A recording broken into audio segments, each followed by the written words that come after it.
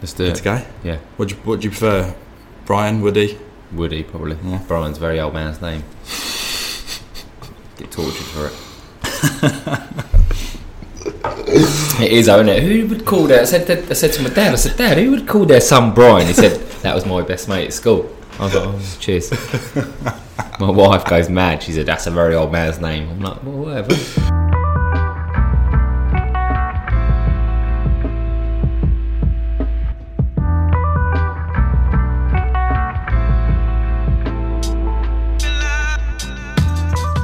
Hey guys, and welcome to the Take Flight podcast with me, Mark Whittle, a peak performance podcast where we speak with all-round high achievers and the best of the best, including entrepreneurs, professional athletes and lifestyle specialists, to hear the stories of their success, all about their achievements, the habits and routines that they incorporated into their lives, so we can take these lessons and use them ourselves and drive our own performance forward. This week I had the absolute honour of sitting down with British military hero Brian Wood. On the 14th of May 2004, during his tour in Iraq, he was on a routine patrol when him and his team were ambushed by enemy fighters. Outnumbered, outgunned, with the odds stacked heavily against the chances of survival, Woody led the first close quarters bayonet charge by British soldiers in 25 years, soon to be known as the Battle of Danny Boy. His story is absolutely incredible. I was sat on the edge of my seat through the whole chat. We get into the details of what Woody experienced fighting the enemy face to face in such extreme conditions. We discuss the importance of leadership, decision making and discipline when the stakes are high, and I can honestly say there are amazing teachings that we can take away from his story. Woody talks about suffering from severe PTSD in the years that followed the battle and coping with depression and anxiety and how it affected his family. We also talk about what eventually led him to taking that leap of faith and seeing a therapist. We discuss the amazing news of Woody's first book, Double Crossed: A Complete Betrayal, which is coming out in February next year. I'm really excited to get my hands on a copy. I've pre-ordered mine already. But there's so much more to his story, including a 10-year legal battle after being wrongly accused of unlawful killing, murder and mutilations of Iraqi nationals, and abuse, which was eventually irrevocably dismissed and ruled as deliberate lies. It's an absolutely bonkers story where Woody went through hell and back to try and clear his name. But he eventually broke his silence on Good Morning Britain, and that ultimately led to the book. So I'm so pleased to see he's getting what he deserves finally, and I hope it has huge success. He also has some unbelievably exciting things coming up, which we can only assume comes after writing a book. He doesn't give us the actual announcement, but I've got a pretty good idea. So I'd recommend you guys go and follow at Brian_Wood7 on Instagram for all his official updates. Aside from this, he's just a top guy, and one I would say has definitely become a friend of mine through doing the podcast. And I just want to say a massive shout out to my brother Stevie Ward, who introduced me to Brian in the first place. Another one who's become a friend through doing the podcast, and it's definitely the best thing about doing Take Flight. But that's enough from me. One of my favourite stories so far. Please enjoy episode 23 of the Take Flight podcast with the legendary Brian Wood. Woody. Howdy. Welcome to the Take Flight podcast, mate. Nah, that's good, man. Thanks for having me. Oh, not at all, mate. I've been really looking forward to it. How are you feeling? I know you had your Christmas party last night. Yeah. We'll move on. Good time, though. Yeah, no, it's good. Very good. It's one sort of event of the year that I get to see everyone. But there's 400 staff now, or colleagues. Yeah. So, yeah, it's kind of mad when everyone gets together and in one room. So, but it's good. Yeah. Bit croaky voice today, but it's all good. So, no morning run this morning? No morning run. Missed that ritual this morning. But I see you doing it every morning. It's it's a big thing. It's important for me. And no doubt we'll get onto the subject later, but for me, it's mind space. It's clearance, a thought process, and also it sets the conditions for my day. So I run, and then if my wife's up with me, then I'll go in, I'll sort of make my bed, because I feel that's important as well. I think little things make a big difference. So running for health and fitness, clearly, with mindset, clearance, and starts the day on a kind of real good sort of pathway. Throughout my military career, clearly I was in an institution where this is all taught to you, but explained as well on the methods and also why it's important to do these things with discipline. So yeah, make my bed, because no matter how shit my day's going to be, I know if I've not achieved many things throughout that day, I'll go home, my bed's made. And someone actually, there's an American Navy SEAL, which kind of he's got a book saying you can't hurt me, and he talks about the influence of kind of doing the basics right and making your bed as a kind of start state for your day. And it's overly important, because nowadays we just kind of do our thing, don't we? Get up and just kind of crack on, but doing the basics right, it's a fundamental. And I'm a big believer in it. Yeah, I'm useless at making my bed, to be honest.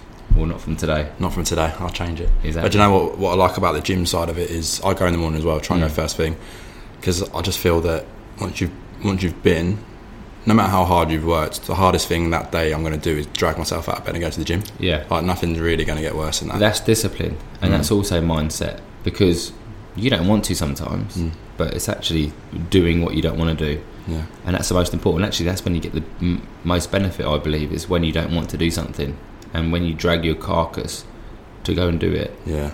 That's where you get the improvements, and that 2%. So yeah, mate, I know we're going to talk about that a lot more as well coming up. So there's so many things I want to ask you about. So, all right, we've gone straight in. What I wanted to do is kind of split it down into like 3 sections. Yeah. So we'd do a bit on your military career, and in particular your experience and the actions during the Battle of Danny Boy in 2004, which ultimately led you to winning the Military Cross.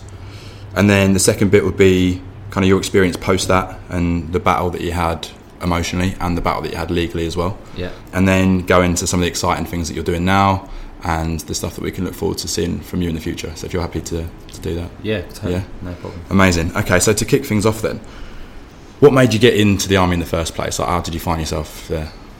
Failed footballer. I was destined to be a football player, to be honest. I really was. Left-sided, left midfield. In a 4-4-2? I was a utility player, so I was happy to get on that pitch and play. I just wanted to play, so I'll play anywhere.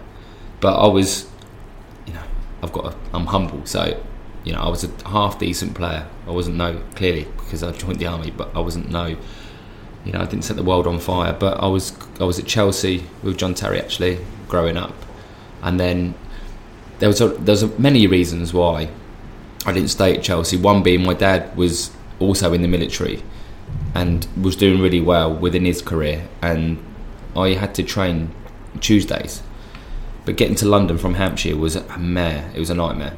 So he was having to kind of finish work early, try and get over to London or Cobham where we were training on the M25 with like standstills, and I was continually missing training, or half an hour of the training session, but we was only on there for an hour and a half.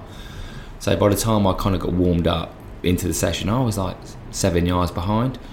And at that young age, it's so key that you're constantly on it and training and learning, and the will as well. But I was kind of way off because I was being late, and it wasn't no fault to my dad or me through commitment. It was just because he had a career.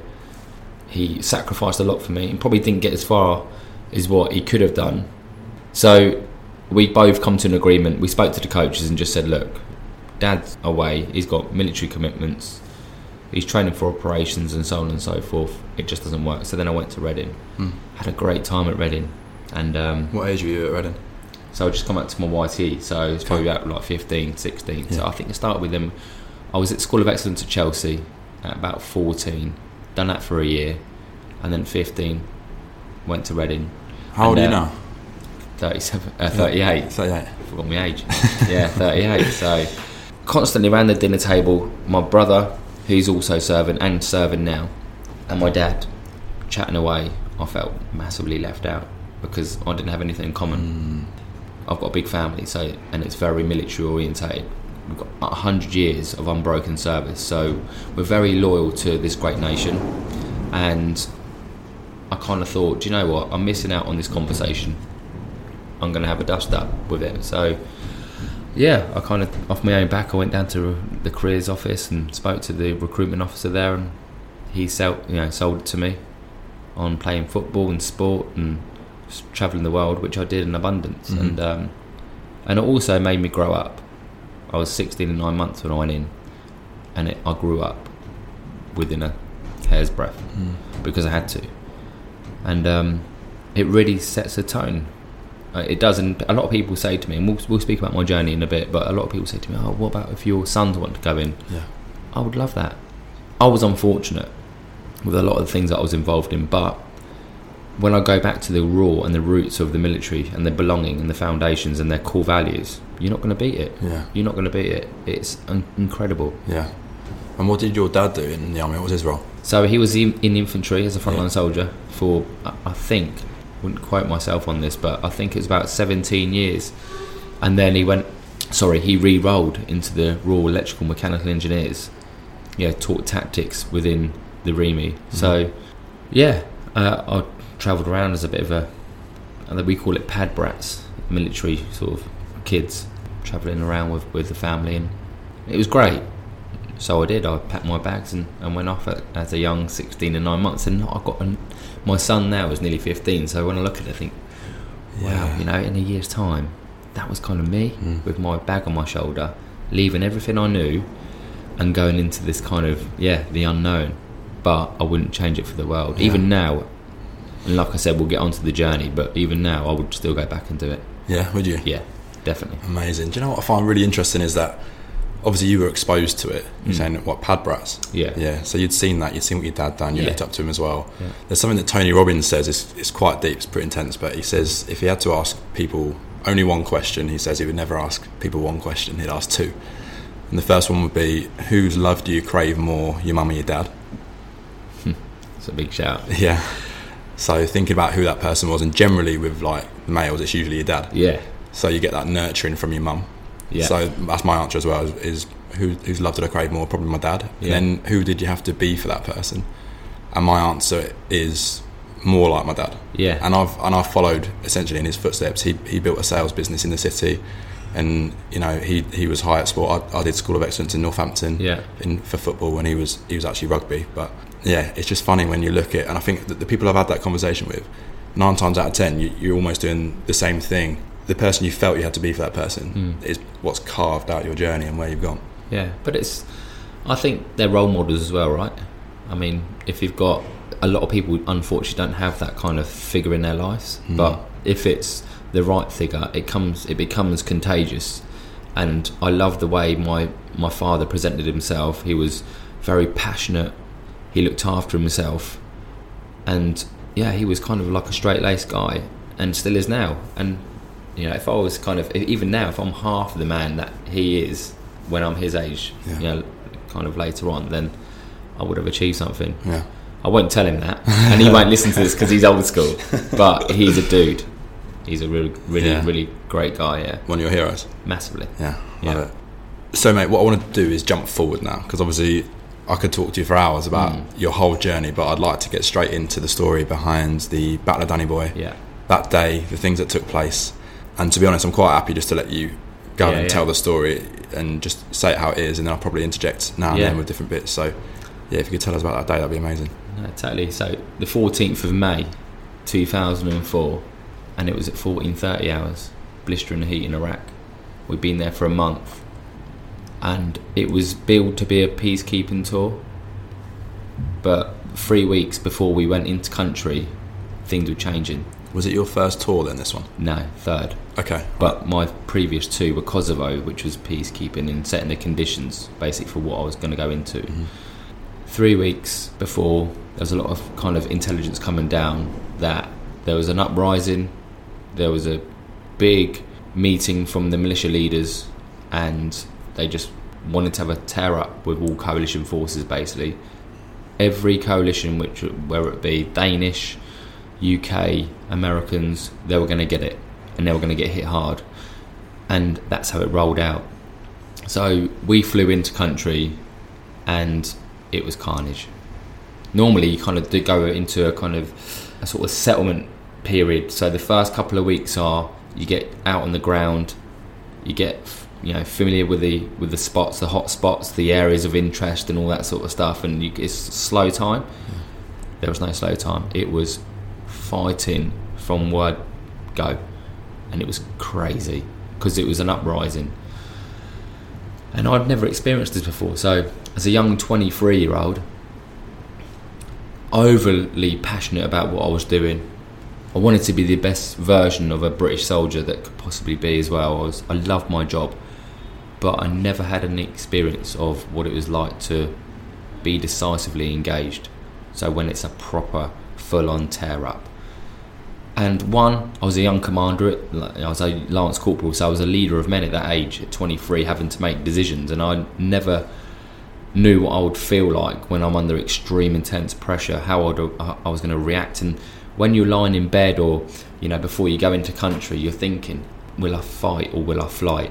How am I going to react in these situations? But I believed in my training, because we all revert to the training, right? Because you're drilled, you're taught, you're given clear direction, you then give direction, but you never know until it actually happens. And I remember it like it was yesterday.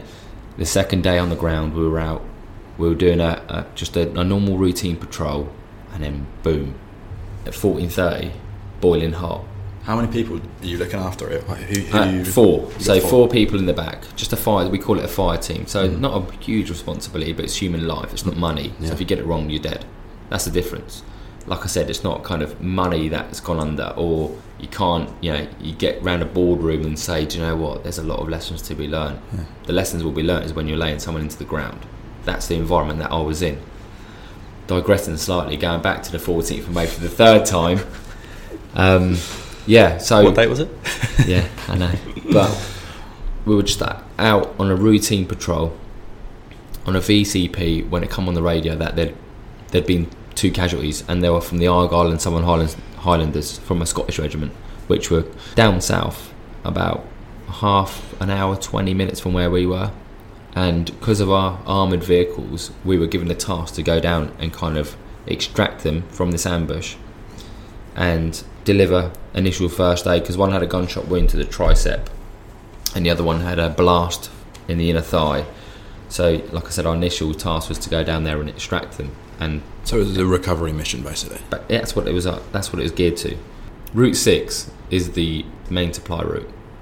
It's kind of one route from Basra all the way to Baghdad. So it's a vulnerable road because it's only one straight road. A real main road all the way from south of Iraq to North Iraq. So like I said, it was at that era it was so vulnerable on the way down. So it is a large road that you're going down. It's a normal road. Yeah. It's a normal road, and like I said, it was from Basra to Al Amara, where we were, north, just south of Baghdad. And mate, we got smashed. Absolutely smashed. And like I said, I've been in country for a month at this point and experienced some intense fighting, but the vehicle that had been hit, which I was in the back of, it was shaking.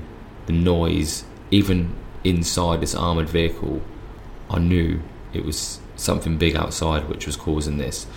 And the gunner and the commander in the turret, so we've got it's like a sort of smaller version of a tank, and you've got the gunner and commander in the turret. They were like really communicating, adrenaline hyped up. Then they started returning fire, and at this point it's really dark in the back of the vehicle. You've only got a small window, which you can't really see out of anyway because it's condensation, sand and grit. 50 degrees in the back. Fact, that's not me adding on 10%. It really is wild. It's so hot in the back. You're kind of wet, sweat. I could hear what was going outside of the vehicle. My heart started kind of really pumping and smashing against my body armour plate. And like I said, at my point then, it's kind of to let the commander and the gunner do their thing, because it's overly important that you allow that, instead of me kind of coming on the intercom and what's going on. It's important that they're under pressure, they're doing their thing, you allow that to happen because it's the right thing to do. And when there was kind of a break in the motion, so the firing had kind of calmed a little bit, calmed us slightly, I then asked Stick, my commander, what was going on, and he said to me, a stronghold, 15 to 20 militia fighters dug in, so trenches, they're in there, they're staying and fighting. I was like, that's different, because normally it was like city fighting, you're going in there and they was on the rooftops and they was coming out of alleyways and we were having a tear up, kind of like fighting in sort of London. Crazy, like they're coming out of all sorts of alleyways, rooftops, pockets all over the place. It's real difficult to fight in urban situations, and that's like this was out in the desert. So I was like, this is strange. We've not even gone in to where the boys are yet. We've not even done that rescue mission because we're now fixed and we've been ambushed ourselves. So, yeah, I mean, I let him carry on. I knew that there was a stronghold. I knew there was 15 to 20 militia fighters. And then he gave me a kind of word of command, or a kind of mission specific, which would change my life forever. And that was, Woody, prepare you and your men to get out of the vehicle, so this armoured vehicle that we're in, full of protection, and launch a counter-attack on this ambush on a full frontal, so going across open ground. At this point there was me and 3 others, but there was 2 other guys from another vehicle which joined us, to get out of this vehicle and go and launch a counter-attack on this massive stronghold. So outgunned, outnumbered, but understood why he wanted us to do that, because the vehicle can only have so much of an effect, and when they're in trenches they're not having any effect really. We're not neutralising the targets because of what they're doing. They're just down, up, popping up, firing. Yeah.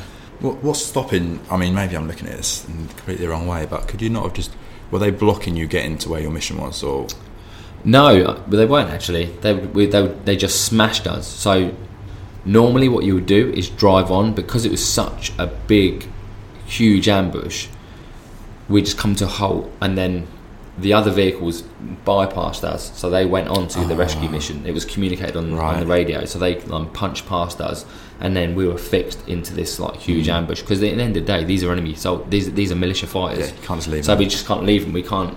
They've brung it to us, so we've countered that, and we're having a tear up now, like a full-on tear up. But I've just been told to get out of this vehicle and go and launch onto this huge defensive position. I'm thinking that's never been done since like the Second World War, maybe the Falklands.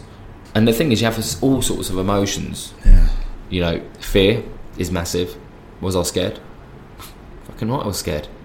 Of course I was, because I'm only human. Yes, I've been trained and I've got the best training, which could kind of put me in great stead for what was going to happen. But, you know, like I said, these are weapon systems that I'm dealing with, which will kill you in an instant, and I'm just about to get out. And when I talk about fear, is a big thing, because it's contagious. Fear is contagious, and as a leader, and as a young leader, 23, and I had the other 2 lads in the back of this vehicle looking at me for inspiration, and I'm like, we're getting out in this. You can hear it. We're going to get out in that. They're like, are you winding me up? Like with the emoji eyes, like out their heads. And I'm like, no, we're out. We're going out in a minute, and we're going to go and get amongst them. And I had this like overwhelming sensation of fear. I was scared. I didn't really know what to expect. I was disorientated. But I was a leader, and I was a commander, and a decision maker. So regardless, I was going to go. You felt the responsibility. Totally, and you should lead by example. So when that door was open, I was always going to go first. Yeah. And see what happened. So when I was in the back, I started asking some questions to the commander, because they can see out their turret. They've got these like ×10 scopes on the enemy, so they can tell me, like I said, how many there is. Yeah. The weapon systems that they had: AK-47s, PKMs, Dushkas, machine guns. And I was like, you get hit by one of them, you're gone. Did you think at any stage you're probably running into your death?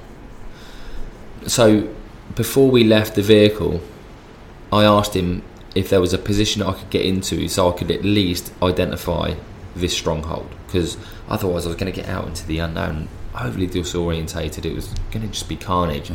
And there was like a dried out sort of bun line, but it offered us some cover. And he said, when the door opens to your 10 o'clock, you'll see it, you'll blatantly see it, and you should go in there first, have a look, and then launch.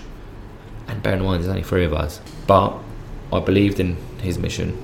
I bought into it. The boys bought into it, and we were ready to go. And the mission here has changed from a recovery mission to now countering what we'd just been hit with, and killing these people, closing with and destroying, and destroying the militia fighters, which were the enemy. And he said, "Okay, Woody, stand by. 5, 4, 3, and on 3 the door started to open, because it's on a hydraulic system, so it's like an electrical, big, heavy armoured door, and it's done on a button. So when you press that button, it opens up, because you just can't. It's not like a car door where you get out and jump out. It has to be done on this system, because it's such a powerful door and heavy armoured door. It started opening, and I was like, "This is it. We're off. Let's see what happens." That's kind of how the attitude it was, like, we'll do our best. And I know it's a bit of a kind of a Chad cliche saying, but I would have died trying, 100%. And the door opened. I remember squinting because it was so bright out there in the pure desert heat. It was so bright. I put my boots on the ground, on the sand, on the desert sand. The sand was punching up in my eyes because of the vehicle was giving us cover and fire, so it was really smashing this position to give us a chance to get out. So it was rapid fire from this vehicle. It was deafening, disorientating. The sand was everywhere, but I call it an out-of-body experience. It really was. And if I'd hit, I would never have known about it unless I was killed stone cold, right? Because it was like a drug that I've never experienced before. This is like times 10 on your wedding day, times 10 on line up for a game of football. I mean, we all get butterflies and the adrenaline. This was times 10, mate. I mean, I've never experienced anything like it. It was, like I said, it was an out-of-body experience.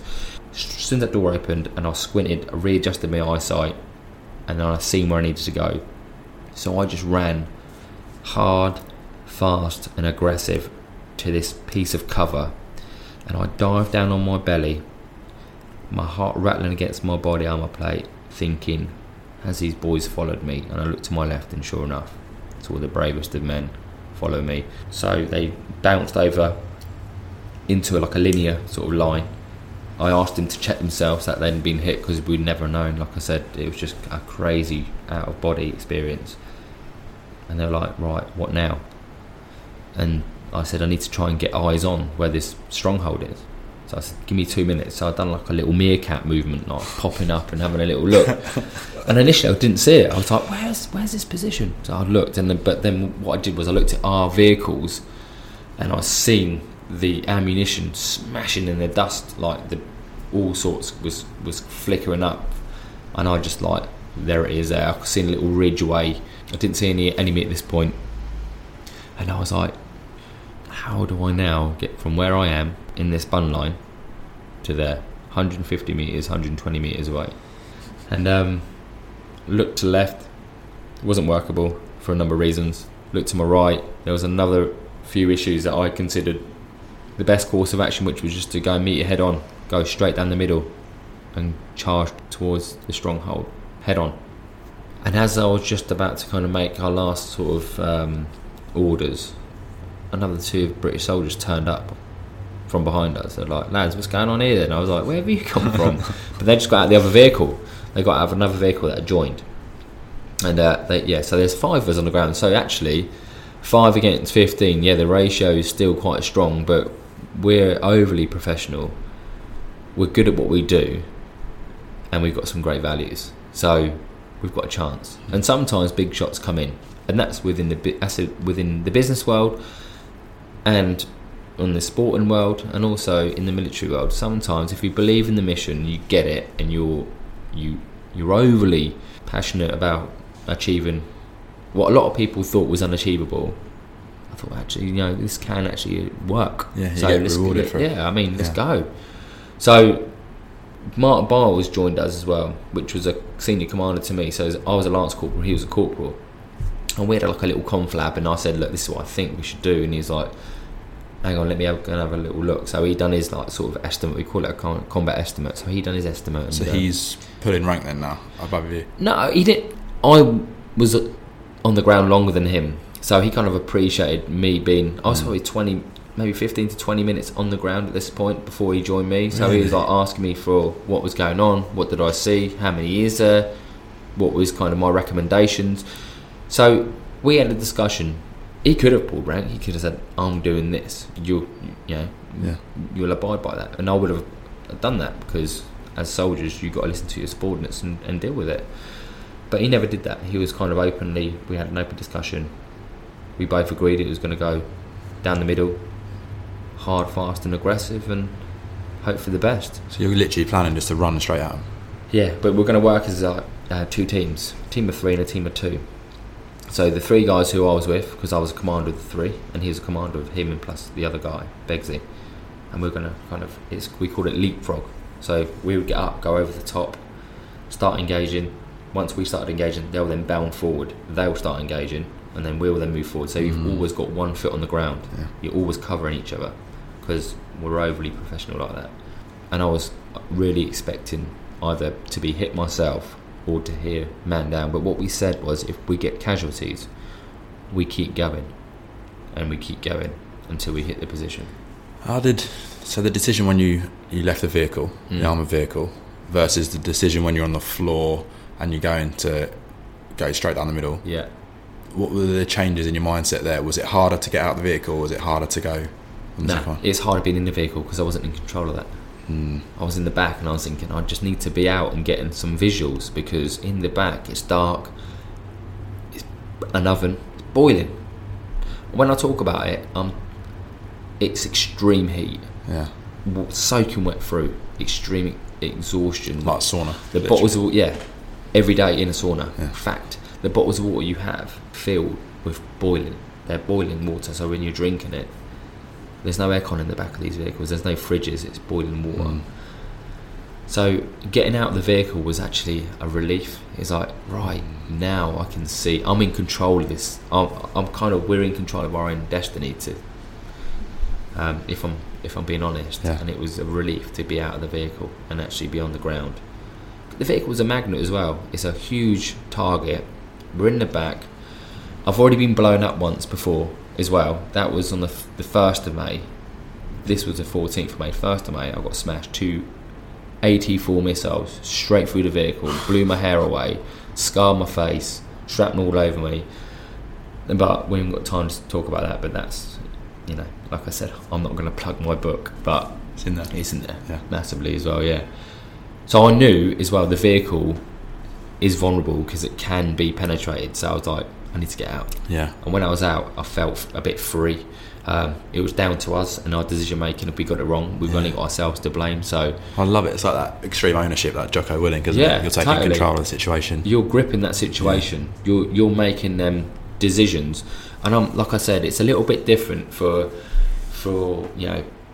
trying to win business around a boardroom table, where sometimes it doesn't happen and you don't win what you want, what you really spent 6 months trying to win.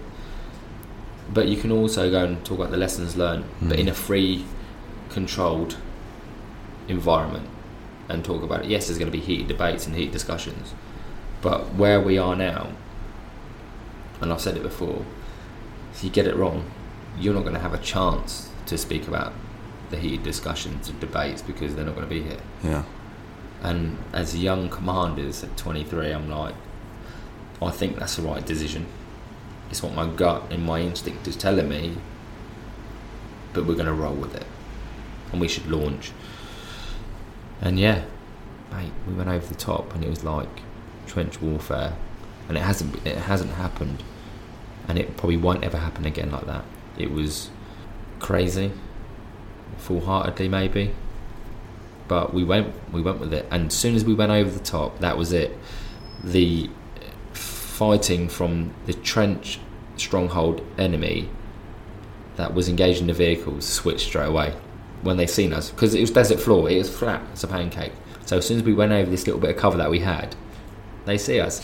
So it was like a two-way dust up, and I'm talking, the bees were buzzing, flicking up from like the dust next to my feet, thinking, fucking hell, this is lively, someone's going to get hit. I'm waiting for a man down call. It didn't happen. Then the boys joined us, bounded in front of us. Bosh, they were in there, smashing, so noisy. Didn't have any ear defence in, so like ear protection. So the noise was carnage. The vehicles are firing 30mm into this position. Then it's so disorientating. Battlefield confusion. It's like, move. Got up. Done another kind of bound down on our knees, smashing the enemy, engaging. Move. They then bounded in front of us. Got closer, 50 metres, 40 metres, still no man down, 30 metres, and then about 25 metres as I was moving forward, I start seeing some militia fighters get up from their trench and move back. I'm thinking, here, we're doing alright here. It gave me a real boost of confidence that they're moving back, they're falling out. Move, 20 metres, more people are leaving that position. I'm thinking, we've got the upper hand here now. We can achieve maybe was unachievable at the beginning, but we're achieving big things now. 10 metres, could see their faces, their look of fear, scared, and then all of a sudden when we were just about to go in and clear that position, as in go in, close with and destroy everything within that position, all of a sudden they threw their weapons down and put their hands and surrendered. Really?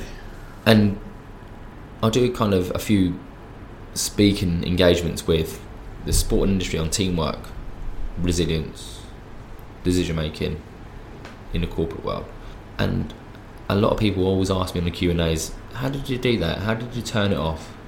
And I tell you what, it's a great question, because I don't know, because when you're fighting for your life,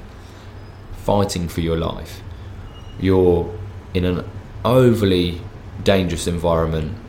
You are head on with the enemy who are trying to take your life. I don't talk about that. I've just left my wife with my newborn son who was 3 weeks old. Oh, you don't think about that. It's like you disengage with that.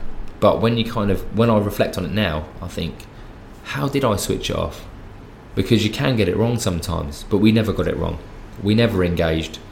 We abided by Geneva Convention and our rules of engagement. They put their hands up, they surrendered. We then went into the arrest mode. So we took them as POWs. Before you've gone into arrest mode, presumably you've killed some of the militia fighters at this point already, which is why they were retreating, and this is why they ultimately surrendered. Yeah. Well, I mean, they must have, from the enemy's perspective, because I'm a stickler for analysing things, and I think, right, if I was the enemy and I'm seeing the most courageous, crazy dudes running at me, I'm not having any effect. I'm not taking them out. They're still getting closer. They're getting closer. Actually, I'm going to go. Yeah. I'm leaving this stronghold, and I'm leaving. In a way, that's respect to us. It was. Looking back at it now, I think, why did we even do that? But at the time, it needed to be done, so we did that. And do you know if you've hit any of them? Yeah, I mean, at this point, I never knew. But when I talk about, there's obviously more to the story, which it got close and personal. Yeah. And the aftermath of it, that's when I'll talk about the effects that it had on me mentally. You can do that now then. But so that position, all of a sudden, like I said, you're fighting for your life. All of a sudden they've surrendered. You're like, shit, what do we kind of do now? I mean, this is crazy. And you go into the arrest mode. You take them as POWs. There's bodies in and around the area, and these bodies have been hit by some high velocity ammunition, and they're all over the place. And I'm like, but you just switch off from it all. You're so in tune on what's going on. You switch off from it all. So we were segregating the POWs, which are prisoner of war, to the enemy dead, and there's a lot of confusion. The battlefield is a very confusing place. It really is, especially when there's a lot of trauma involved, and it is carnage, if I'm honest. A lot of people on the radios, very busy. People were British troops were turning up, all left, right and centre. We were kind of doing our thing on the ground. I was in this trench. My sergeant major turned up. Those who don't know, a sergeant major is one of the most experienced soldiers, coming to the woods of end of his career, inspirational leader of men, all women. He turned up on my position, was like, Woody, what's going on? So I give him a summary of what just happened. He's like, right, okay, is the battlefield clear? Massive integrity question for me, huge integrity question. Why? Because I wanted to say, yeah, honestly, I wanted to tell him it was clear, because I didn't want to do what I'd just done, because I didn't think I would survive it again. So what's the consequence if it is clear what happens, and what well, we just kind of collected bodies in that were killed or whatever. The POWs we sort of pushed back through the chain. They'll go through all their sort of stuff as prisoners of war. But I knew, because on the approach I seen them leave that position, I knew the battlefield wasn't clear, because we was in the main trench now at this point. So I knew that there was fighters still out there, because I seen them with my own eyes leave. But he's asked me if it's clear, and I was desperate to say yeah. And I'll admit it, I'll be open and free about it, because I don't care who you are. When you're close and personal, when it's hand-to-hand fighting, which not very many people get to experience. Long distance away, a lot of people have been engaging, but this is close and personal stuff. And I was like, it's not clear, sir. And he's like, what do you mean? I said, I've seen fighters fall back from this position. They withdrew. And he's like, okay, put a fresh magazine on. You're coming with me to do a clearance patrol. And I was like, say again? He's like, we're going again. And I was like, oh, okay. But what comforted me was how inspirational my sergeant major was. Incredible leader, infectious, led by example, and was sublime in what he did. So I was like, I'm more than happy with that, because I looked at him as a role model for me. So I was like, let's do it. And sure enough, within 80 metres we come into an engagement, and I'm talking for me to that bin away, and that bin is probably what, 6 feet. Yeah. Could hear the last gasp, coughing as he fell to the ground. I didn't even have time to even process it. It was like short and sharp. Down. Targets down, move. Boom, another engagement. Targets down, move. And then we come to the second engagement, and I was like to my sergeant major, sir, we need to go back to the main position, because it's only me and you. And I was a young Lance Corporal. He was like the big badge, like we called him the badge. I mean, the serious decision maker. And he's like, Woody, I think you're right. Let's go back to the main position. We'll do a sweep with the vehicles later on. Then I see a flicker outside of my corner of my eye. So what's that? And as I turned, 2 more militia fighters. But they then threw their weapons on the floor. And I was like, get fucking down. Put your hands in the air. The thing is, right, I was having all these emotions. I approached the trench high on adrenaline. Achieved, which looking back now, is I don't know how we did it, and without sustaining casualties. Then I was in the position. I started coming out of this high. Then the sergeant major said to me, we're going again. So then I got another injection of this adrenaline, out of body stuff, and I'm thinking, and then on the way back I started, like, sort of the adrenaline started wearing off again. Then next thing you know, I've got this, like, these 2 POWs now. Then it's gone up again. So I'm like up and down with these emotions, and it's hard to explain, but I was like, shit. Got hold of them, took them back to the main position. But it's a 3-hour battle, and I sat down, had my first bit of water, hot water. The sergeant major came up to me and said, Woody, we need to collect these bodies. Even at a young age, I knew that was a random call. But you don't question people's decisions, especially in the military. I mean, it's rigid, so you don't question that. What would normally happen in war? Would you leave them? Yeah, I mean, it's kind of mutual respect. Yeah, that's what we do. But the reason why was because it was such a big pre-planned attack, and it was the uprising, and we call it Bravo 1. Is the main militia leader, Muqtada al-Sadr, his name is, the main militia man, the whole leader of Al-Amara. That was a district that we were in. The main dog. They were convinced he was one of these, either killed in action or POWs. Yeah. But I tell you now, mate, taking another human's life is graft. It's hard yards, regardless of me being a soldier, being the best trained infantry soldier, commando trained individual. It doesn't matter. Taking another human's life is difficult, and yes, that's kind of my role as an infantry soldier, to close with and destroy the enemy. But when it's close and personal like that, even though they're enemy fighters, and they would do the same to me in a heartbeat, but it's graft. To then go and pick these young fighters, 17, 18 to 30 year olds, that's kind of the age bracket it was, to pick them up in the state that they were in and load them onto vehicles, that was the hardest thing I've ever had to do and deal with later on in life. Couldn't shake it, mate. Couldn't shake it for years after. Tried, but I couldn't get rid of it. Couldn't get rid of the sight, the smell.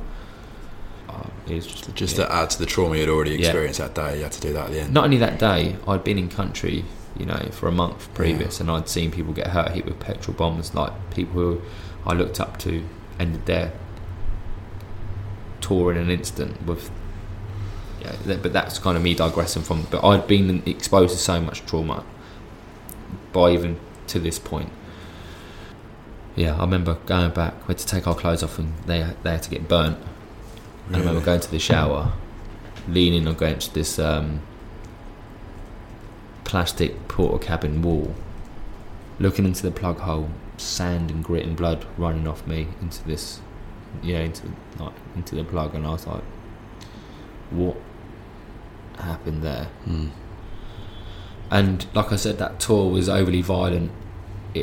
I came back from that tour a month early because I was earmarked for a promotional course. I tried to get out of it because I wanted to see the tour out, but I was ordered that wasn't going to happen, and I was going home. So like I said earlier, I left Lucy with my newborn son at 3 weeks old, and I was like really excited, super excited to go back and see my son, you know, that I'd only just experienced short term with. And also Lucy, I really missed her as well. Didn't really talk about the tour, on how kinetic and noisy and the trauma about it. I just kind of switched off and parked it. Got home, and it was just something wasn't right, and that something was me, mentally wise. Was this like straight away? Yeah. I got home and it was like, I left Bailey when he was in his Moses basket, came back and he was in his cot, and I was like, where did that go? Yeah. And then the bond that I see, I was a bit jealous. With his mum? Yeah, with Luce. She had the golden touch. I tried to feed him, he would cry. I'd bath him, he would cry. I'd put him to bed, he would cry. And it just broke me, if I'm honest. I was like, why can't I do that, what she's doing? And it frustrated me and it angered me, and I had rage, boiling rage, never physical, but I tell you what, my tongue was brutal. Really? The way I spoke to her, I punished her with how I spoke and what I'd said, and it was looking back now, if I was to change, going through the therapy cycle, which we'll clearly talk about, but if I could change anything, it would definitely be that, the way I disrespected. What does Lucy say about that now? We still don't really talk about, because we obviously gone through so much evolving and rebuilding, because we'd split for a while as well. Really? Back in 2006. But we've come on and we've achieved a lot, and I've done a lot to kind of get to where I am now, with not being too scared to go and speak to someone as well, which we'll talk about. But at that point, I just had this fuse, and it wasn't me, but what it was post-traumatic stress, probably from warfighting, chronic burnout. I never knew about it, I never had the tools to deal with it, and I just thought, do you know what, parking it will do, I'll forget about it. But you don't forget, mate. So many people do. I think before we talk about like your actual therapy and the process of like going through that suffering and identifying what it is that was making you feel and behave like that, just wanted to touch on some of the other things I was just thinking when you were telling the story, because I think people will be listening to this podcast episode commuting on a tube in the city somewhere, or on a train coming into the city, or driving in the car, or in the gym, or wherever they're listening to it. It's so hard to relate to what you've actually been through. It's absolutely insane, really, when you think about it. But I chose that walk of life, right? Soldiers I would like to think that we're humble people. We're a humble nation. We don't shout, a little bit different to the Americans, which clearly are our closest allies, but we don't shout from the rooftops, and then we don't call for people to support us, because the bottom line is we chose that role. We chose to defend our great nation. And it's nice to have that support. It really is. Like when we do like freedom parades and march through like the city of London or Guildford or Portsmouth, and we have these like the public turnout in mass waving their Union Jacks, that's the proud feeling. We've not asked for that, but they've come out to support that. And I know that we kind of digress slightly, but we don't want for nothing really, and we chose that walk. Mate, I appreciate it, and you are being really humble, but like what you've done is amazing. But whether you've chosen that walk of life or not, nothing can prepare you for I know what you nothing went did through. Prepare me for. I knew how to war fight because I was trained to do that. I wasn't trained to what with the aftermath of it. I never had any tools and couldn't control that. I think I feel embarrassed even drawing a comparison with it, but my first job that I had in the city was with a company called Johnson & Johnson, the big medical corporate US business, and my role was to sell medical devices to surgeons, and CEOs of hospital trusts. So I spent a lot of time in theatre watching these operations. So like watching people be cut open and like physically seeing them do these operations, which nothing, you know, I hadn't been for a training thing or anything like that before. And that's trauma. Yeah. So I now know as well from some of the stuff I've been through, which I've been quite open with some of the things I've suffered with and some of my demons, but seeing a human body do that, that's trauma. So I was interested to know maybe just a little bit more detail around like specifically what it did to you, like emotions and how you tried to bury it, and then when you finally kind of identified it. Yeah, for me it was a strange cycle, because in the moment I was so in tuned to the moment, I didn't really think about it. When I was getting older and had time to reflect and dwell on things, that's when it started to affect. And having kids of my own and thinking about the enemy that we'd closed with and destroyed, you know, that they had family, and I know it's kind of, you know, well, you're in the military, you know, that's but I'm human as well, right? And when I get older and I've got kids and family, I have thought about that, and an element of guilt maybe, and it's hard to not think about that and not dwell on that, because I've taken part in it, I've done it. I've heard their last gasp, their cough when they hit the ground, and the noise that I can hear day in, day out. Do I feel guilty? I don't feel guilty, because they were trying to kill us. They started it. They ambushed us. We never go out there and cause, you know, issues. We are kind of trying to rebuild, reassure another country to find its feet again. We were on the back end of something pretty violent that we'd gone in and countered, but on that counter, so much trauma. It was crazy, and I think it would have affected anyone, no matter how strong a character. When you're seeing this and what I'd seen, I was like, wow, how do I didn't even, do you know what, I didn't even ask myself that question, how do I deal with it? It's because you just get on with it. It's only when I was getting older, maybe getting softer. As we get older, we get a little bit softer, and some people show more emotion, really, and when they've got kids, you can definitely relate that. And that was what was hard for me when I was getting older, and I started to think about things that I'd done in the past. It's like that. It's in the hero's journey. No, it's really good, mate. I'll lend it to you.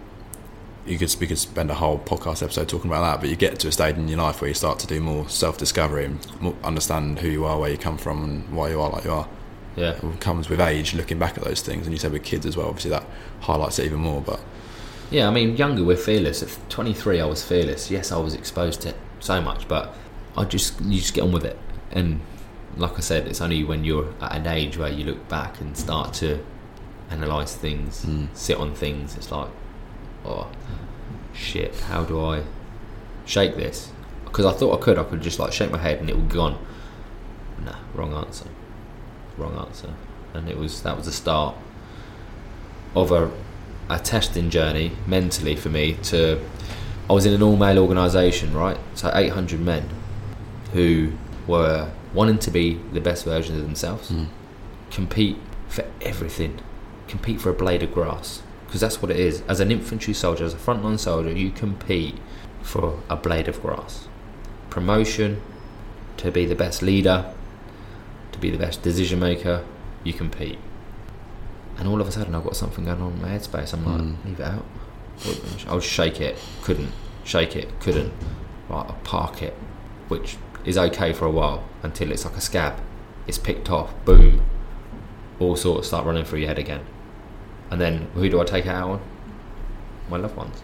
Because I was too proud to go and speak to someone, because I myself was a decision maker and a commander, a leader in an all-male organisation, and I was having something wrong with my headspace, and all of a sudden I was thinking, do I go knock on a door? No way. Are you joking me? You know, I will end up, this is how I thought I will end up. Well, one, I was scared because of what everyone else thought of me. Two, was I going to demotivate my men because they're thinking that I've got an issue now and I'm no longer going to be a leader, an example setter? It petrified me. and that's why it took me so long. It took me sort of maybe 9 years, but I always say though, it wasn't 9 years too late. It was 9 years too long, but it wasn't too late because I've still done it. You know? Yeah, I like that. It's never too late. And if people, it could be anything. Mental health is a beast, right? There's a huge ring of steel stigma around this. The taboo of it is crazy, right?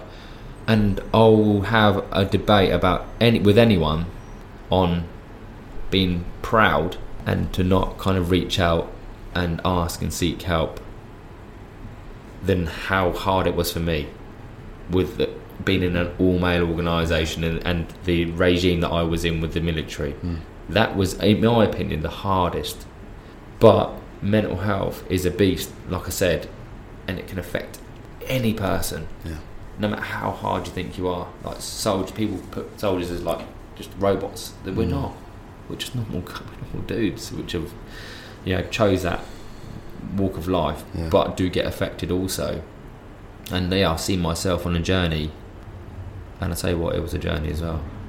So what were your symptoms, and if you can remember, like maybe your lowest period, and then what was actually that process of seeking help and knocking on the door, like you said? Well, I smashed my family, like ridiculous. Lost kind of everything, what meant something to me. That was alarm bells, because I was overly aggressive, fiery, no patience, couldn't really cope with Bailey, my son, at the early stages. Couldn't do it. I was like, just take him away from me. Anxiety was a big thing as well, going different places. Only sometimes with anxiety, but it was like, going to like crowded environments and stuff. It was just a bit difficult sometimes. Like, didn't like that claustrophobic feel. I mean, just violence really, but with verbal violence. Never physical violence, but verbal violence. A few people around me was like, that's not you, what's going on? And I'm like, don't even have a conversation with me. Do not mention that in front of me, because that's not happening. I was in denial really. Even though I thought I knew it wasn't me, but I was like, I've got mental health issues. Are you joking me? Just denial, mate. And 2012 was a turning point. I knocked on a door, mate. I needed to. I had so much going on within my headspace. I was all over the place, and I was down at Lympstone with the Royal Marines instructing, and I had a conversation with a friend of mine in the evening. We spoke all the way through to the morning, and he was like, you need to go and speak to someone, a professional. It changed my life. So he inspired me, and I was, like I said, I was so scared. Knocked on the door, got in there. I tell you what, I had a big old tear up. Everything like drained out of me. And what was it, a therapist? No, he was the commandant of the training centre, so he's like a real senior officer. He kind of listened to me, got it, made me feel comfortable opening up to him, and then he kind of passed me on to a professional, and that was my journey to recovery then. But it was a growth. We talk about a disorder, but it's really important to talk about the growth as well, and on how did you get out of the dirt, how did you rise when you were lower than a slug's belly, and that's really low, with real dark things going through your headspace, and how did you pick yourself up? And for me, it was regenerating my passion of sport, fitness, like we spoke about earlier on before the pod went off, about my getting up in the morning at the crack of dawn at 5:30 and punching out runs most days, because it's mindset. It clears my mind and sets conditions for my day, and it's reintegrating with that, because that's my therapy as well. Exercise. Still, even now, is my therapy. And it's really important. But that's on a scientific level as well, isn't it? Like endorphins it releases. Totally. And I now understand it a lot more than what I did before, and took it for granted really, the whole physical fitness side of things. And our purpose is huge as well. It's always a little bit easier. Yes, we still have to be self-disciplined to go out and achieve our purpose, whether it be anything. It could be business, a business purpose, or it could be a sporting purpose, or it could be a big sort of I don't know, a big task that you want to achieve in a year's time. But that is, you need to train to get to that activity. What did your purpose change to? Kids football. Yeah. Coaching. Yeah. Training the kids, educating the kids as well, which was a big thing for me, because I'm from a small village in Hampshire, and there's like a sort of council area where I'll go into, pick up the boys, who their parents wouldn't take them to the training, but I'll go and collect them and say, boys, jump in, right, we're going to have a little training session, giving them something, which is really important, giving something back. Charity as well. Done a lot for charity and giving stuff back to a military charity that helps soldiers or former soldiers who are struggling mentally, or the transition from an institution to the real world, out in the corporate area, or just normal, away from the military regime. People struggle with that, so helping that charity out, which helps them people out, which is a big thing for me. So that's another purpose, and that was another kind of stepping stone for me to get on. I think there's I don't think we've spoken about it, but I read a book recently called The Courage to be Disliked. It's an amazing book, all about Adlerian psychology, and it talks about if people are having issues or struggling with anything or actually facing any challenge at all, there's 3 things you can always revert back to. So the first one is just 100% trusting this version of yourself, no matter what you're going through. So in that period of time when you're really suffering, going through a difficult time, just understanding and being aware of that, but just having trust in yourself, just being content with who you are as that person. Second one is then having blind trust for other people. So again, in that situation, having blind trust for the person that you went and spoke to in the first instance allowed you to kind of digest and I suppose offload a lot of that as well. And then the therapist and going through that. And then the third one is contribution to others, which is I think that's the biggest thing out of all of it. And it's a nice feeling as well. You were going to blind trust, and you absolutely nailed it there, that I never knew this person from Adam. I didn't even know who he was, never spoke to him before, but I've gone in there and I did trust him in the dark. I was like, do you know what? Because I think as well, it was like my last sort of chances of what was going on within my head as well. I just needed that, and I just trusted that person who I never knew, and kind of opened up, and then he gave me a real sense of trust with his values as well, that nothing's going to go further than our conversation in these 4 walls, and you're not the only person to come and see me who's at a senior rank, because at that point in 2012 I was a senior soldier. I was a colour sergeant, so I was just about to go and be promoted to sergeant major, which is like one of the near pinnacles of your soldier's career. I mean, regiment of sergeant major is the pinnacle, but a sergeant major is still looked at as a big inspirational role, and for me to have that blind trust that he understood and was happy to kind of let me just have that verbal diarrhea and let it all out, so to speak, and it was a big thing. So important. I think it's interesting as well because you've demonstrated ridiculous amounts of trust in that situation, but also, when you were talking about that second surge of fighting that you went through with your sergeant major at the time, you had again blind trust in him to then go and follow him, 2 of you against whoever else was out there. So in different instances, it's interesting. Maybe that made it easier for you to then go and walk through the door then, I don't know. No, I think so. Roughly then, when you made that decision to go through and start seeing someone and seeking a bit of therapy, what was that process like time wise, and what did it look like? I mean, it was longevity, clearly, because you can't just be self-fixed with a short space. It's really important that you kind of go into it with the belief, the reason why you kind of need that help and support, and you continue on that journey. So it's kind of even evolving now. Writing the book, also, it closed a lot of chapters, but also ignited a lot of things as well. So, if there's a point where I need to go and speak to someone down the line in the next month or couple of months, and I will do. I think that's good. Have you got someone who is your go-to, someone that you always... I mean, when I had my full-on therapy, it was down at Exmouth, down at with the Royal Marines, that area there. So I would have to then see someone around Hampshire. So I've got a recommendation. I've not spoke to them yet, but if I need to, then I've broke that barrier already, right? Because I've done it. I've broke that wall down, and I'm not scared to go and speak about stuff that I've been thinking about now or dwelling on, you know. And I have a couple of things, been kind of, waking up and thinking about things I haven't thought about for a long time. So if there's a point where I need to go and speak to someone, then I absolutely will.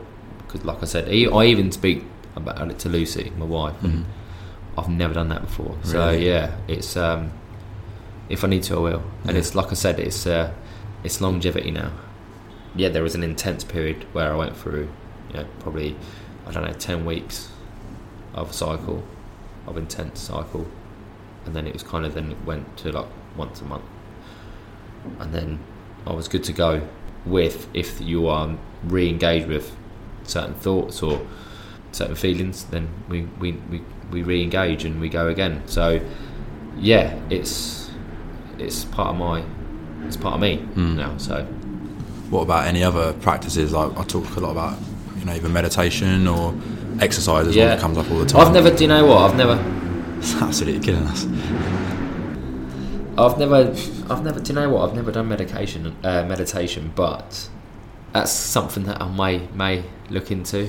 I think, why not? I mean, don't diss it until you try it, right? So, but fitness, I'm religious. Those who follow me on Insta will know and get bored sickness of me put my stories on it like 5 bell in the morning. But that for me is my meditation. It's my therapy. It starts my day, and it releases so much. Mate, that's so good. I'm exactly the same, mate. Without the exercise, just don't get going in the day. Just don't feel good about myself. Don't feel positive. It comes back to the making the bed as well, like that. That gets your mindset there that you've got little wins. But I think going back to what you're saying about the therapy, I think I went for a period of, probably did about 10 sessions last year. Yeah. But then I had the expectation that was it then. Draw a line under it, I'm done now. But like, it's actually, I'm learning now, it's okay to go back if you need to. Yeah, it's a hand-in-hand journey, and you've got to respect that now as well. One, fair play to you and well done for reaching out and getting that kind of support. I think it's incredible that you're doing that, and it's inspirational, definitely. But it's not a closed chapter, it's an open book, right? Because you're going to cut every single person within life, don't care who you are, has a challenge. Whatever that challenge is, it can potentially be demanding, and that demand can potentially take over, and that takeover can then put you onto a flat spin. But I've learned, by holding it all inside and trying to control it all without any knowledge of or any education on how to deal with it, you're going to cause all sorts of issues. Well, I know, because I did it. Yeah. If there's one sort of pointer or advice would be, don't hang on to something, regardless of what it is. Speak about it. We can be the fittest people in the world, train every day, speak about health, promote health, but there's no health without mental health. Yeah. Fact. Like, this is what I find funny, because there's such a bad stigma attached to it, but at the end of the day, you've got a dentist for your teeth, you've got all these specialists that you go and see about different parts of your body, but people look at, like, if you're, I see my barber every 2 weeks. Yeah. But if I went and saw a therapist and you tell someone that, people look at it in a funny way. Yeah. I totally get it, and I've been there myself.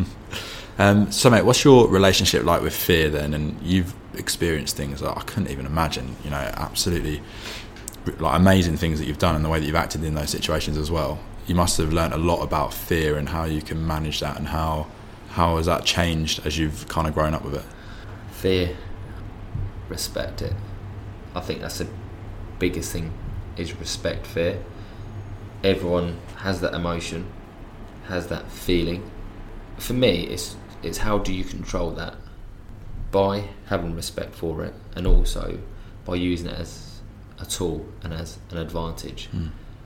For me, it was using it. I grabbed it before it took control of me, and I've experienced fear on different occasions, but the main occasion was in the back of that vehicle. But I grabbed it and I used it to force me out of the vehicle.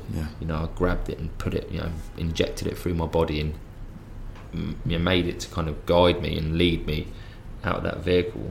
And because I respected that, because I can sit in and go, I've got no fear, whatever. But we all experience fear, and it's giving it a nod, element of respect, and trying to use it but on a good advantage for yourself. It's like risk versus reward, isn't it? You know, we're scared to make that risk. It's a fear that it could go wrong. We could lose a deal. We could get killed. But if you don't take that risk, then potentially for me it could have caused more effect and caused more lives at risk than taking that kind of plunge. And fear's a beautiful thing, and you just got to kind of respect it and use it to your advantage, I think. Yeah, it's interesting. I'm interested to know what you think about this. I've always looked at the way that you behave, the way you hold yourself is kind of a good balance between confidence and fear. Yeah, you're always going to have that fear and that thing in the back of your mind that tells you you might not be good enough, or you might not achieve what it is that you're after, or get to be the person that you want to be. And you've spoken about, you know, it's important to want to be your best self. Yeah. So you've always got that fear there, but you need a good healthy balance of that fear and the confidence that you are good enough, that you're going to be great, that you're going to be able to go on to do all these things, and that you've got that ability and that mindset anyway. 100%. No, it's a topic in its own, really. With the whole, you could do a lesson on fear and the fear bubble and how that works. But the bottom line is, we all experience it. You've got to appreciate it, respect it, but deliver with it, because it's going on stage and when you're really nervous, but you should channel that nerves and ride it out with whatever you can do. You're going to open up singing, or you're playing in the FA Cup final, Champions League final, and you're scared stiff. You're in the toilet being sick, but you wipe your mouth, you know, and then you re-engage and use, you know, that energy and that buzz and that fear to best effect. And that's only obviously my opinion of it, but you can't let it override you and take control of you, because it will end up making decisions that you didn't really want to do based on fear. And that's how you need to look at it, in my opinion. Yeah, no, I love it, mate. I think it's amazing. One of the things I wanted to speak to you about, you've obviously been hugely successful in the military. You've transitioned over into business now. Yeah. What kind of things have you learned, and kind of advice that you give to people around leadership? Yeah, I mean, the transition was difficult. Coming from an institution where I knew exactly what I was doing, rigid time schedule for the military is, you know, proper, and you get some good, clear direction, and yeah, it's a brilliant structure. Come out into, they'll call this the real world. Was a bit of time. It took me 3 years to kind of transition into that, and for me, it was staying true to yourself is a big thing. So self-belief. I was coming out from an institutionalised bubble where I was in the mix. I was, you know, I would like to think I was a half-decent soldier, and I was respected for that, to coming into the unknown. But I had to believe in myself. I always go back to my values, my core values, and try and deliver with them, hand in hand. I think it's overly important. And be kind is a big thing. Smile and be kind to people, because, you know, that's a really good trait, in my opinion.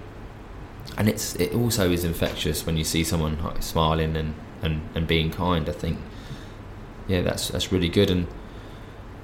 And just trying to educate and help people on, you know, with me, I'm like, well, I'm a soldier, but what any of my skills, how am I going to even deliver out here?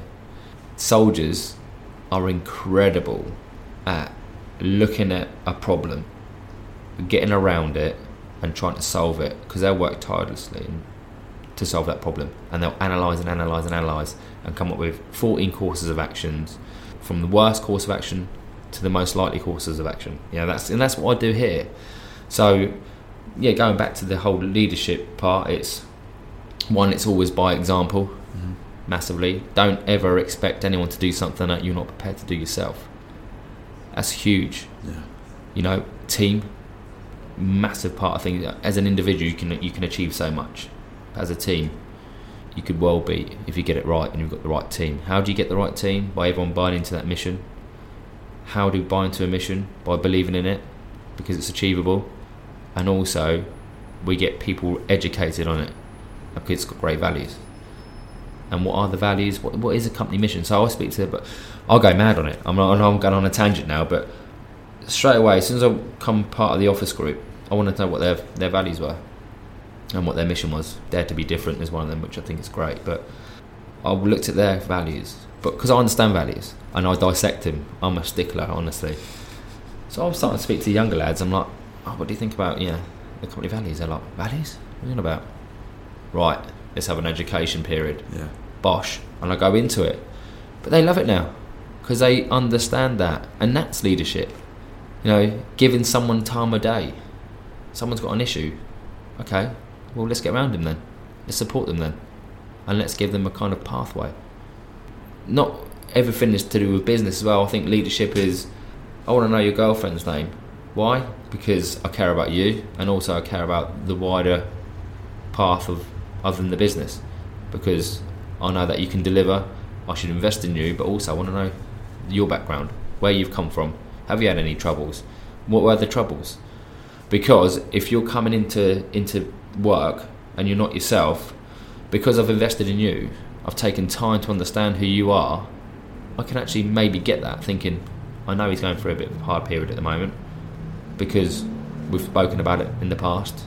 So therefore, maybe we can have a chat, or you may feel open enough to go and speak to him about a problem because you've already had that conversation prior. Does that make sense? Yeah. So all of these are like kind of small bits of leadership to an extent, really. So as a leader then, what do you want from the people in your team? Like, who's the ideal candidate? What do they do? I think loyalty is a big thing. Believing in what you're trying to achieve. But there's all works around that as well, though. I mean, we could have a podcast on that in itself. For me, you want to create a team, surround yourself with those on the same mission as yourself.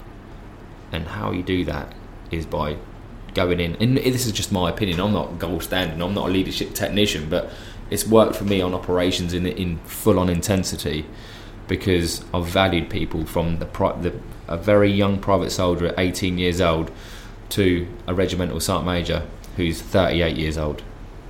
Two different walks of life, but they're still the same people, and you invest in them. Yeah, but the lessons you've learnt, mate, from life and death situations are transferable into our life, because we take it for granted. We're in a nice, safe little bubble in the city in London. There's no real risk there.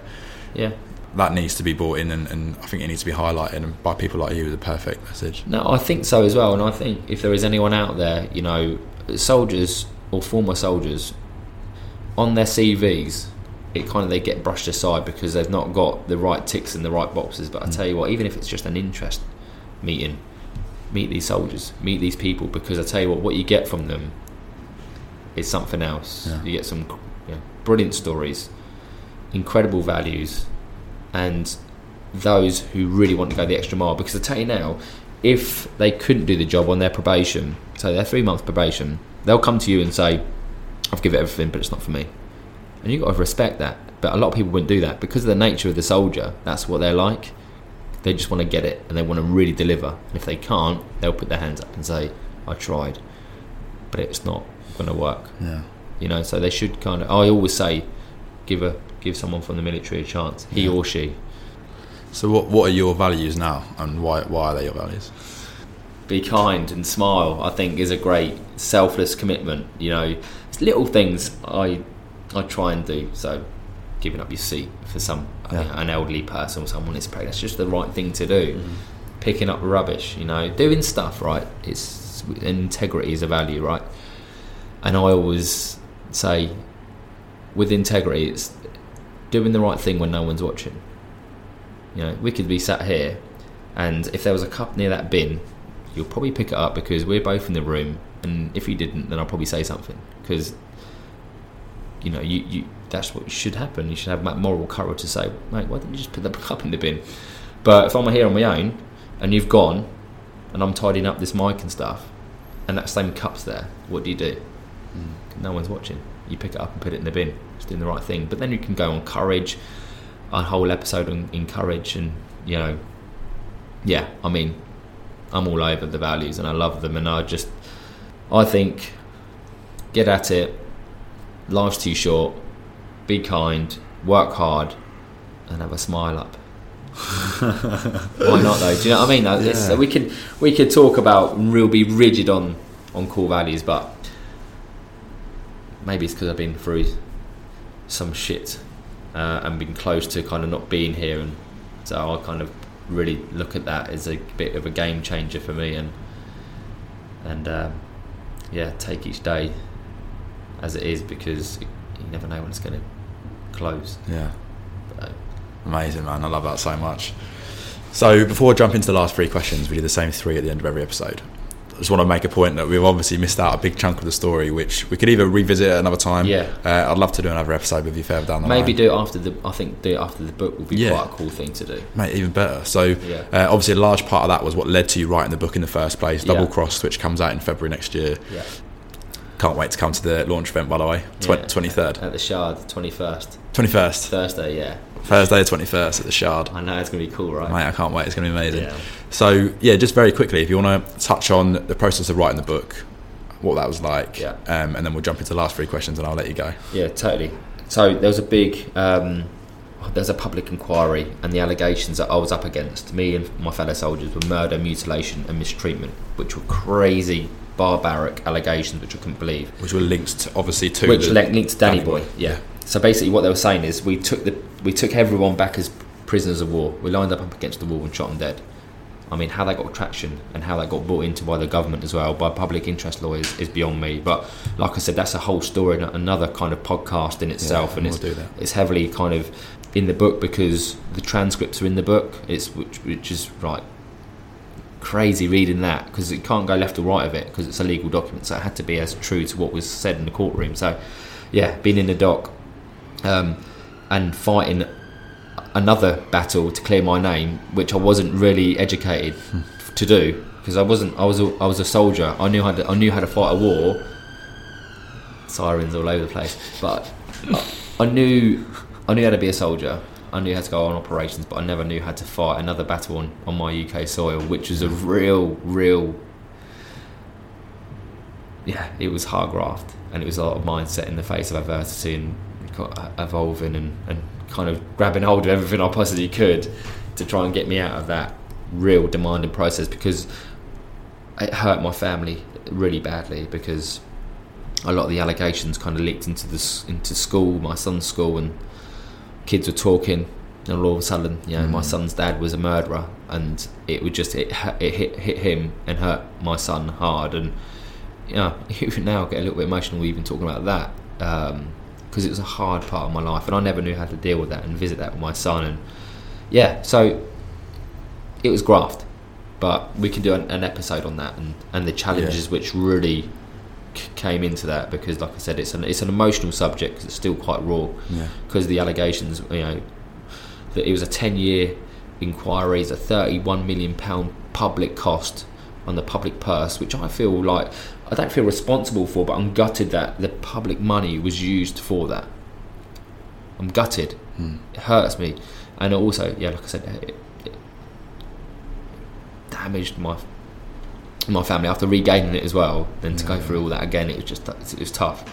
It's an eye for an eye. So I thought people were going to come through my door, burst it down, and kind of take my family away from me, because we know with the extremist side of things, that's there's no grey areas there. So then I was like triple bottled my house at night, and kind of it was carnage, but it's done. Phil Shiner was found guilty of all of these accounts of dishonesty and false allegations and false lies, and he was a shyster lawyer which just chased money. Is he in prison now? No, but he should be. Yeah. Treason. But that's we'll do, mate. I'm going to look forward to that. We'll do a whole other episode on that. Yeah, totally. How did it get picked up as a book? When I broke my silence on Good Morning Britain. Okay. So I didn't speak about it for like 10 years, and I was asked if I would go in and kind of go on Good Morning Britain and speak about it, and I kind of opened up. That was a kind of real emotional sort of interview as well, and then it went carnage massively. So a number of publishers approached me. We kind of started to write the book, and it was like an incredible journey. Like I said earlier, it shut a lot of chapters down, but then it kind of ignited a lot of stuff that I hadn't thought about for a long time. But what a journey. I mean, how long did it take? A year. A long time. Nice. It took a year. But the book is just one small thing what's about to come. I can't give too much away, but it's going to happen. Something big is going to get announced soon. Can you say anything? No, I mean, if you put 2 and 2 together, you're going to make 4, and people will kind of maybe guess on what's happened with the book, but it's unreal. It's so cool. And who would have thought it? I'm just a normal guy from a small village in Hampshire which chose to go and fight for my country, and I didn't expect kind of the whole sort of saga and the journey, but I'm in the best place I've ever been at the moment, both headspace and family. Amazing. It's been a journey, but some exciting stuff is happening, which I'm really looking forward to. I'm buzzing for you, mate. I think you deserve it, and hopefully we can talk more about that then in the February-March episode that we do. Love that. Yeah. All right, mate. So we'll jump into the last 3 questions, and I'll leave you to nurse your hangover for the rest of the day. So the first question of these 3 is there anything specifically you've come across, discovered, experienced that you're particularly excited about at the moment? Yeah. The book and what's coming after the book.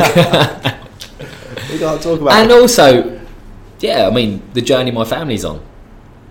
They're on this journey with me. Yeah, that's and I'm nice. super excited about that, because it's about time that I give Lucy something back. Yeah. Because she's been overly loyal to me the way everything was when it was hard. She gave me a second chance. She deserves everything what's coming. And I'll give her my last penny, because she deserves it. And the kids. Love that, mate. That's amazing. Okay, awesome. And the second one is, if you had to give one person, or if you had to give a listener one piece of advice, something that they can incorporate into a daily routine that's going to drive their performance forward, what would that one thing be? I don't know, maybe belief. Yeah. Believing in yourself, self-belief, because a lot of people always ask other people advice, or what do you think, can I do, is that achievable? But actually, if you believe, then it's nice to go and get a second opinion, but for me, it's believe in your own ability, believe on who you are as an individual, what sets you up on that more when you wake up, what kind of sets you up for that journey, for that day, and then the day after. And for me, it's belief. Yeah. I think, it's just believe in yourself. Yeah. It may not be like gold standard for a lot of people, but for me, it's kind of have self-belief and get out there and just try hard. Yeah. Because sometimes if you try, some things get unlocked. And people talk about luck. I don't believe in luck. I think you make your own luck, and with that is a bit of belief. No, I love it, mate. I agree completely. I think luck is a part of it, but if you don't put yourself in those situations, those opportunities would never present themselves totally. anyway. I think you make your own luck. I honestly do believe that. And people say to me, "Oh, you're so lucky that you're out with Tom Hardy." I'm like, that's not luck. I mean, if you knew, we all work hard, right? We all work hard, but when you do work hard, you unlock things. It's not because of luck. It's not luck because I was out on a night out with Tom. It's because it's happened, and we're there and we're having a good time. Or I've got Champions League semi-final tickets. People, someone presented me them because I'd done something for them and I worked hard for them. It's not because of luck. They're not just threw them at me. There is a reason behind all of it. Yeah.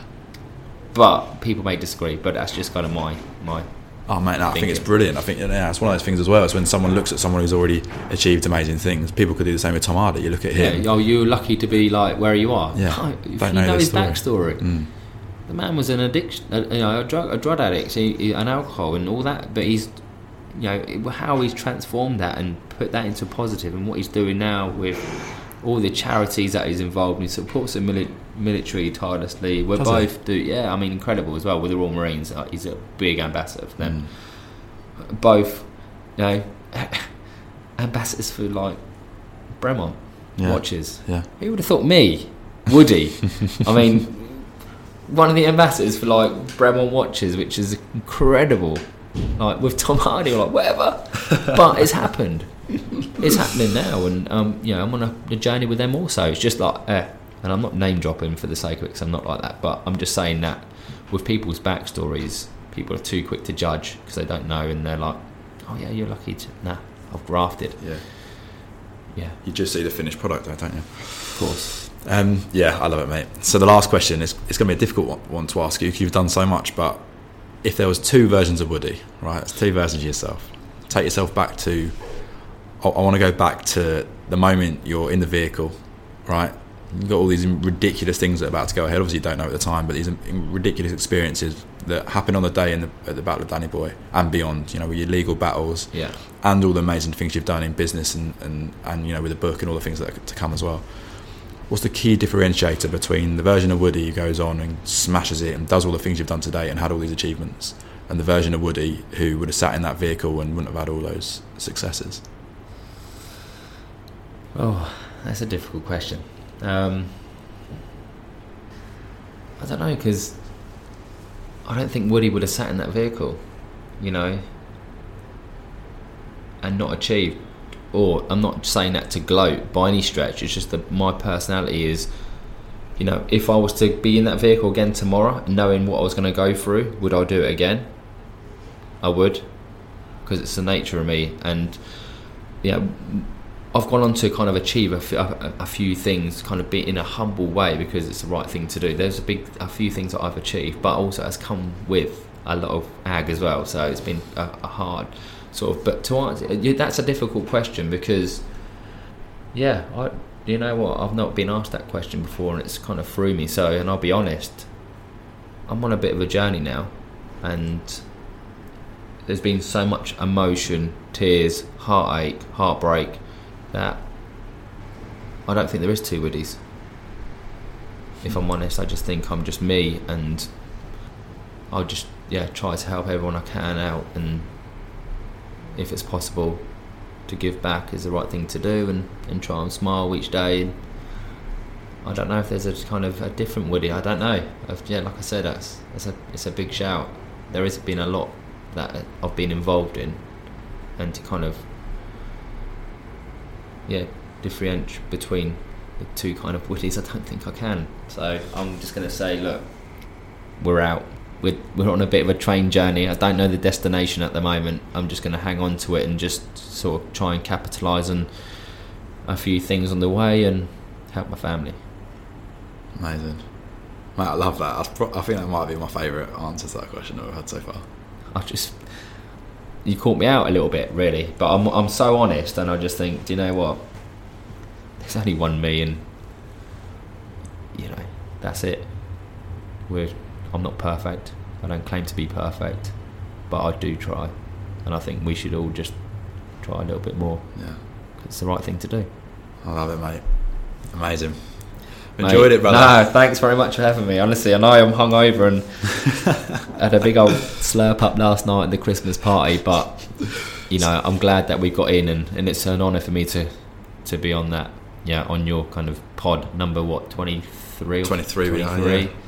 Bex's number, yeah. Real Madrid. So, I mean, this we'll hook up again. Yeah. Hopefully, the listeners will take something away from it. If not, then at least it's a little bit of an interest period. And if it's not an interest period, then my monotone voice would have put them to sleep on the train or on a commute. So I'm happy with that action. It's a beautiful thing. No, mate, look, it's been an absolute pleasure. People are going to love this story, mate. I've been sat on the edge of my seat the entire interview, so I've absolutely loved it. I've got to talk about the book. The link is it's on Amazon, obviously. Yeah, Double Crossed. Yeah, a code of honour, a complete betrayal. Here, there's a buzz around it, and don't just say that. There's a big bid-off war at the moment with a number of newspapers for the serialisation release, and so that's getting done at the moment. There's some conversations being had, and like I said, something else happening with the book, which is overly exciting as well. So there's a lot of there's a lot of churn and a lot of talk about it, but it's a story that needs to be told. I was betrayed, and you'll find out when you read it, and it's my journey, it's my kind of biography. It's heartbreak, mental health, war fighting, and overcoming some challenges. Yeah. So we'll see. I mean, I've got no expectation on it. I'm just really glad that my story's out there. So, mate, I've caught you on the crest of a wave. We'll see what happens, mate. Yeah, you're not going to forget about me, are you? I can have a surf up though. I'll be on that wave. Yeah, I'll be on that wave. Loving it. All right, brother. Thanks so much, man. Nah, it's a pleasure. I'll let you know when it's going live, and can't wait for the book launch, mate. Pleasure, man. Nice one. Cheers, buddy.